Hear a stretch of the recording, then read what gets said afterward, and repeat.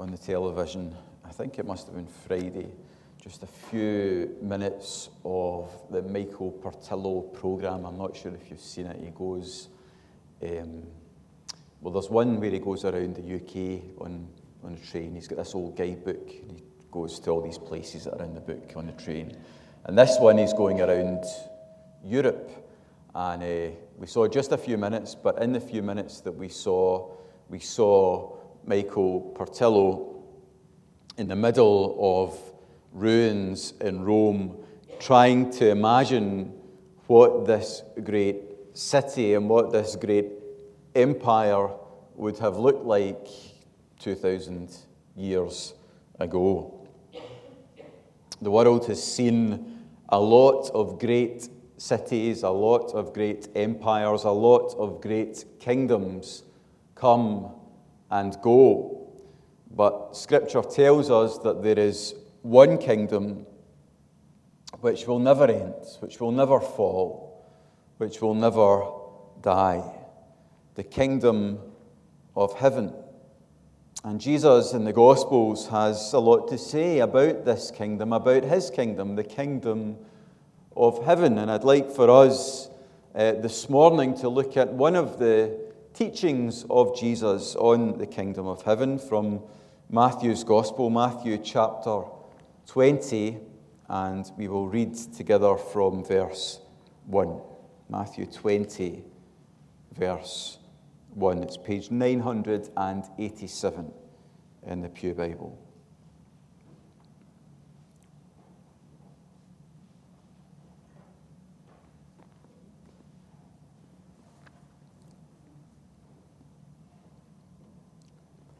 So Matthew chapter 20 and verse 1. For the kingdom of heaven is like a landowner who went out early in the morning to hire men to work in his vineyard. He agreed to pay them a denarius for the day and sent them into his vineyard. About the third hour he went out and saw others standing in the marketplace doing nothing. He told them, "You also go and work in my vineyard, and I will pay you whatever is right." So they went. He went out again about the 6th hour and the 9th hour and did the same thing. About the 11th hour he went out and found still others standing around. He asked them, "Why have you been standing here all day long doing nothing?" "Because no one has hired us," they answered. He said to them, "You also go and work in my vineyard." When evening came, the owner of the vineyard said to his foreman, "Call the workers and pay them their wages, beginning with the last ones hired and going on to the first." The workers who were hired about the 11th hour came, and each received a denarius. So when those came who were hired first, they expected to receive more. But each of them also received a denarius. When they received it, they began to grumble against the landowner.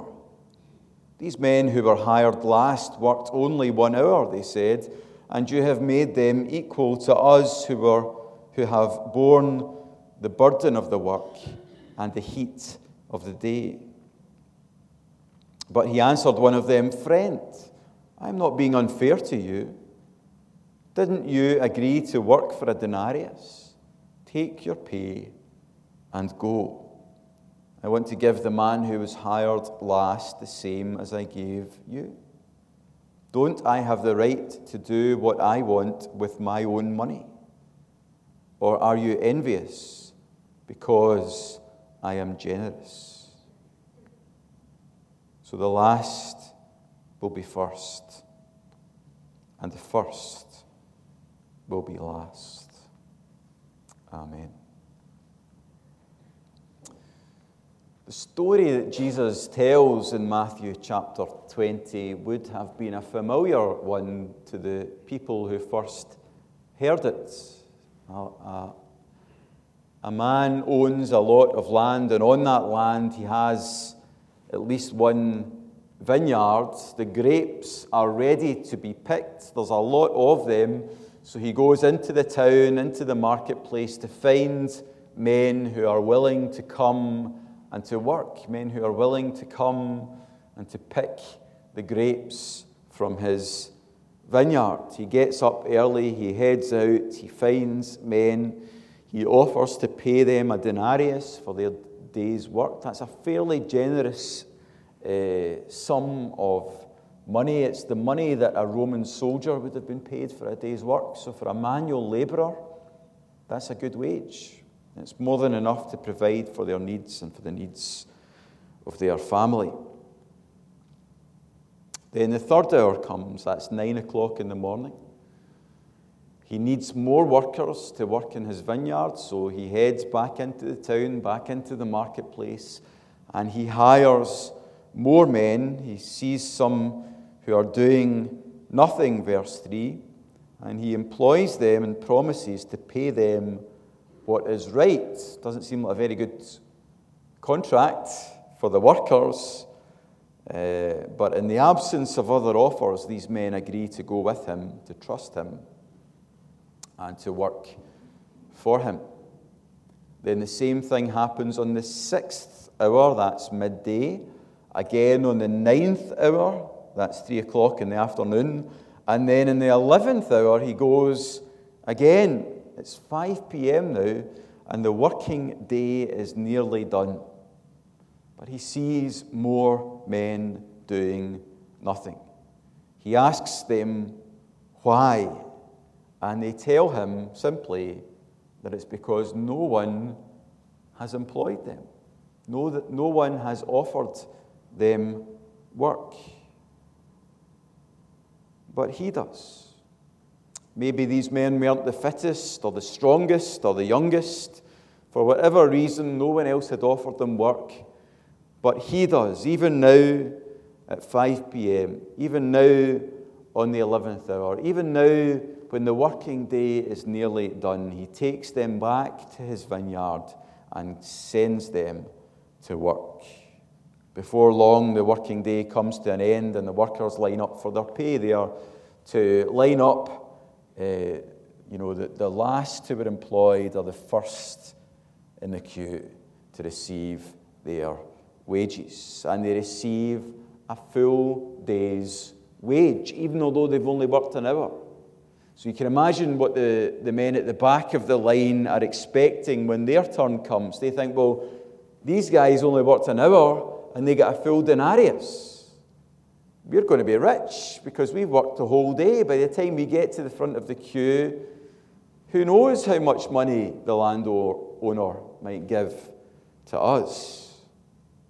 But the next worker comes, and the next, and the next, and each one is given one denarius for the work that they did. And so when the ones at the end of the line, the ones who were there first thing in the morning till the end of the working day, get to receive their wage, they begin to grumble against the landowner. Verse 11. And our question, I suppose, this morning is this: are they right to grumble? Are they right in thinking that the landowner has done wrong? You might say, well, of course they're right in grumbling. Of course that's the right response. They should be on the phone to Len McCluskey or to their union rep or to the Daily Record or to the Airdrie and Coatbridge Advertiser. This is not fair. It's not fair that the men who worked only an hour get the same wage as those who worked the full day long in the scorching heat of the sun. How can that be fair? How can that be right? Well, there are a few things that we need to bear in mind here. And the first of those is this: no one else offered them work. It wasn't as if there was a queue of landowners all fighting to get the workers to come to their vineyards to pick their grapes. No one else offered them work. No one else offered them a wage. And in those days, in that culture, your daily wage was what you used to provide food for your family for that day. You didn't have savings accounts. You didn't have freezers, much to stock up, to store food away. Your daily wage was what you needed to provide food for your family, to provide your daily bread. And no other landowner offered them work, offered them a wage, offered to provide for them what they needed to provide for their families. So they should have been full of gratitude, not full of grumbling. In John chapter 6, some of the disciples of Jesus start to grumble. Jesus' teaching is becoming hard, and many of the disciples, John tells us, began to leave Jesus, began to walk away because it was just too much, too hard. And Jesus rebukes them. John then goes on to say, from this time forth, many of his disciples turned back and no longer followed him. And Jesus says to them, you don't want to leave too, do you? Simon Peter answered him, Lord, to whom shall we go? You have the words of eternal life. We have come to believe and to know that you are the Holy One of God. Who else offers to provide for our needs? Even our greatest needs. Who else is able to provide forgiveness for our sin? To provide what Jesus calls life in all of its fullness. To bring us into right relationship with God. To give us life eternal. To give us a living hope. To give us lasting joy and peace which passes understanding. Who else is willing and able to provide that for us? No one but King Jesus. And if we have all that, then what cause do we have to complain? We ought to be people marked by gratitude and not by grumbling. The issue for the workers actually is a very common one. They don't really have a problem with the landowner in terms of what the landowner pay them. So they're very happy at the start of the day to agree to 1 denarius for 1 day's work. So they don't have a problem with what the landowner is giving them for that work until they begin to look at what others are getting.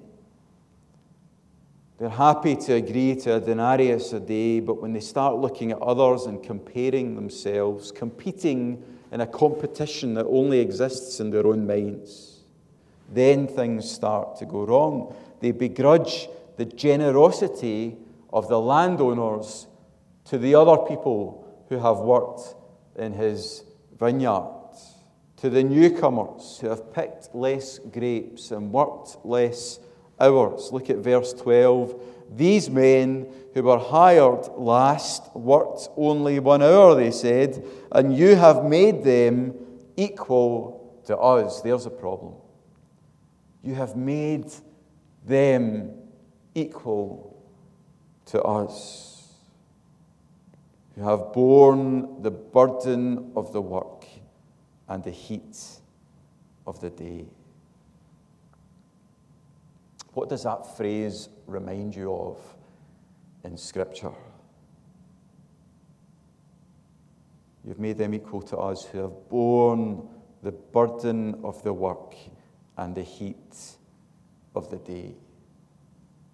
When I read that, it reminded me of the response of the elder brother when the Father reaches out in joy and in love as he sees the prodigal son come home.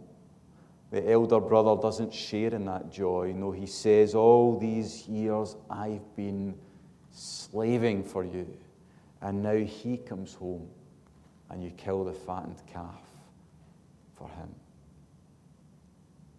Is that what it was? Is that what his relationship with his father was?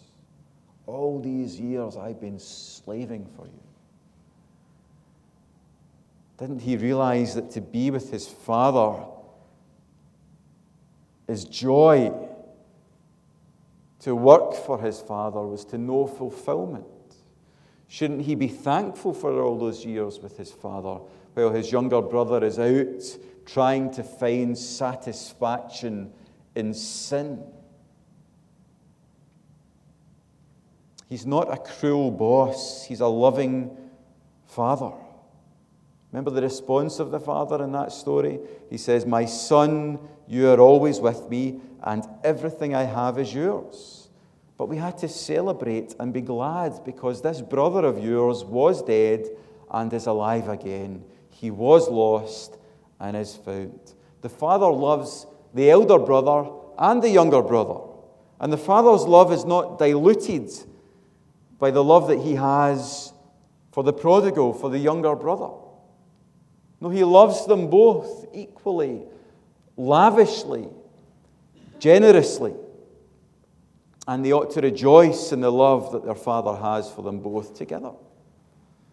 The well of God's goodness never runs dry. He is the fount of every blessing, as we sang just a few moments ago. And that fount will never run dry. No matter how many come in to receive the blessings that Jesus gives to those who turn to him and trust in him, he never runs out. It's not rationed. It's not that there's a limited supply and we don't want others to come in, because if they receive those blessings from God, then what we have will be diminished in some way. How demeaning to God, and how ridiculous. Why would you want God to withhold his grace and his blessings from others? Like Jonah.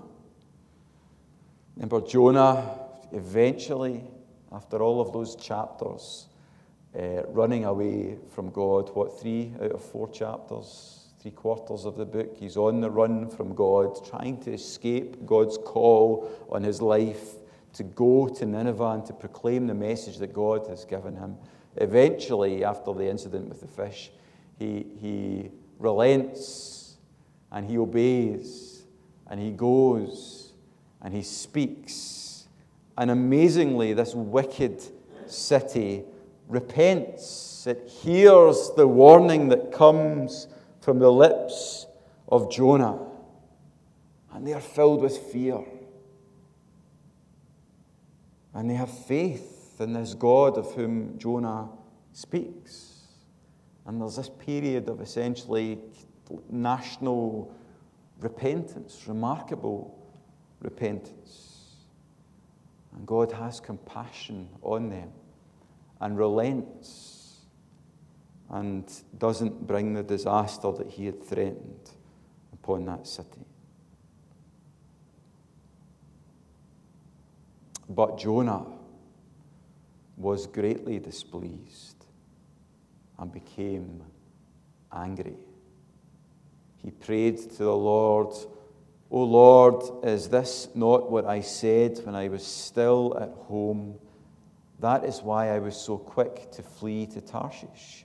I knew that you are a gracious and compassionate God, slow to anger and abounding in love, a God who relents from sending calamity. Now, O Lord, take away my life, for it is better for me to die than to live." Jonah should have rejoiced in the generosity and in the grace of his God. The elder brother should have rejoiced in the generosity of his father. The workers should have rejoiced in the generosity of the landowner, the one who regarded his workers, all of his workers, verse 13, as friends. But they didn't rejoice, no, they grumbled. They wanted this generosity, this grace, this goodness for themselves, but not for others that they deemed less worthy than them. That is a misunderstanding of the nature of grace. They don't earn God's favor. It comes from the generosity and from the grace and from the love and from the goodness of God.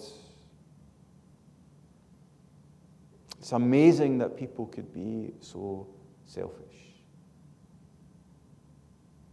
Amazing until we examine our own hearts honestly.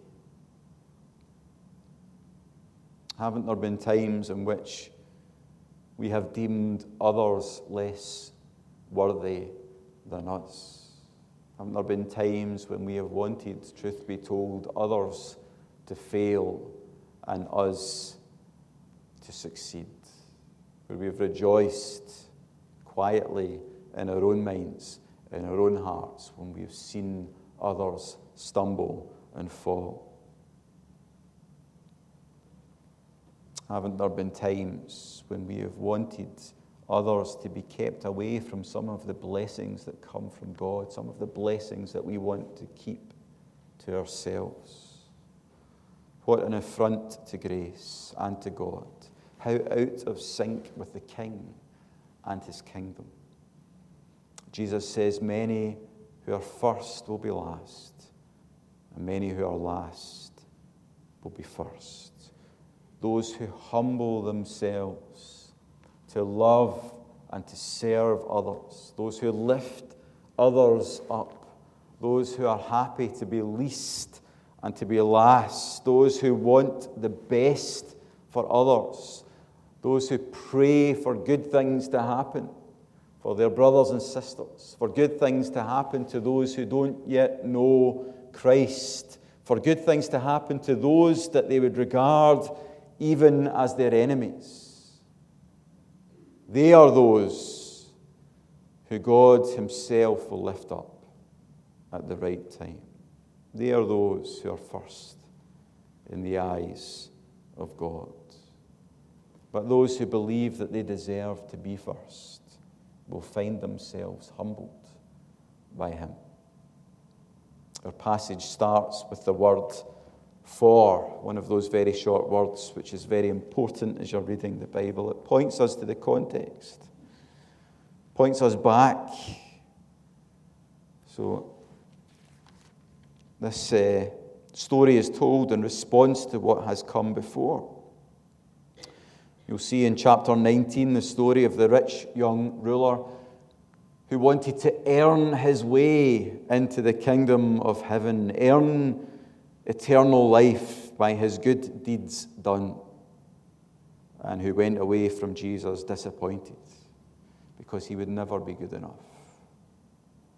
Then we go back a bit further and we see the little children in Jesus.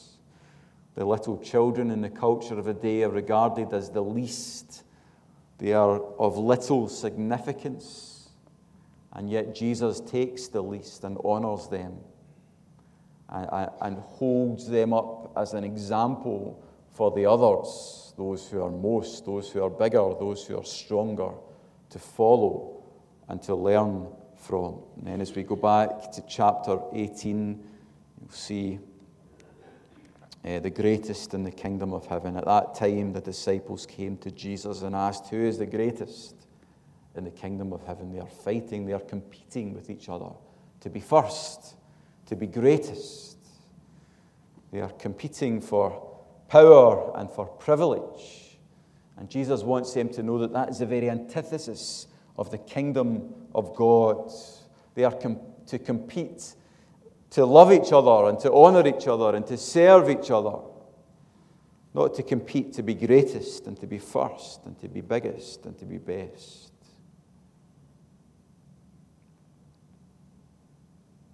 And how often in the early church did the Jewish followers of Jesus show a reluctance to believe that the Gentiles could come into the family of God as sons and daughters of God, with all of the privileges that they believed were rightfully theirs. But that is the nature of grace. It's not that they had earned favor with God. It flowed from the generosity of God, from the goodness of God, from the love of God. And now, if God wanted from his love, from his generosity, from his grace, to bring Gentiles into the family of God, who were they to question? Who were they to grumble? Who were they to complain? And how often in churches today do those of us who have been coming and serving for a long time like to think that we are in some way more important than those who are new to the church, new to the faith? We think our voice carries more clout than theirs because we've been laboring, we've been struggling, we've been working for years. We've been bearing the brunt of the work in the scorching sun. Is that what the Christian life is? Is that what Christian service is? Is it miserable?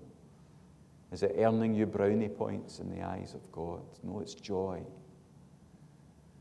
It's joy to know the goodness of God. It's joy to follow and to serve Christ. And when others come, all we ought to do is to rejoice with them, to rejoice for them.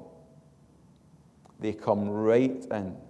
They are children of God just like us, with the Spirit of God living within just like us. Who are able to come before the throne of God, the throne of grace, with boldness just like us. We ought to begrudge no one the same grace and love that we have found in Christ. We ought to want, to long, to pray that others would share in these same blessings. It's a great thing to not need to compete, to be first. It's liberating to be free from that way of thinking, that way of life. To trust ourselves to God and to love others as He has loved us. Chesterton said, "Gratitude is the mother of all virtues." It is when we are amazed by the grace of God that we overflow with gratitude. And from that gratitude comes a freedom to be humble enough to love others and to put others first. The freedom to rejoice when we see others receive the blessings that Jesus provides for His people, even if they come late, even if they come at the very end, like the thief on the cross. We marvel at the grace of our God and we give thanks that another sinner like us has come home.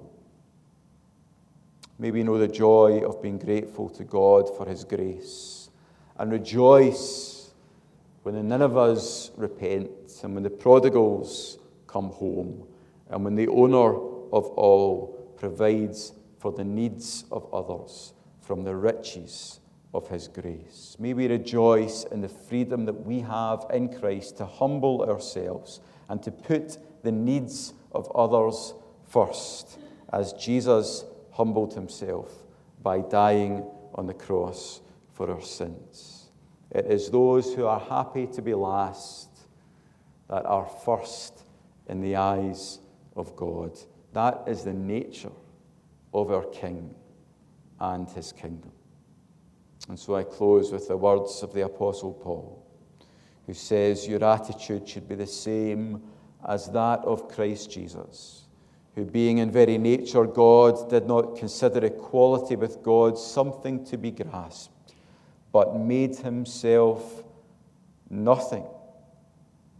You might say, made Himself last or made himself the least, taking the very nature of a servant, being made in human likeness and being found in appearance as a man, he humbled himself and became obedient to death, even death on a cross.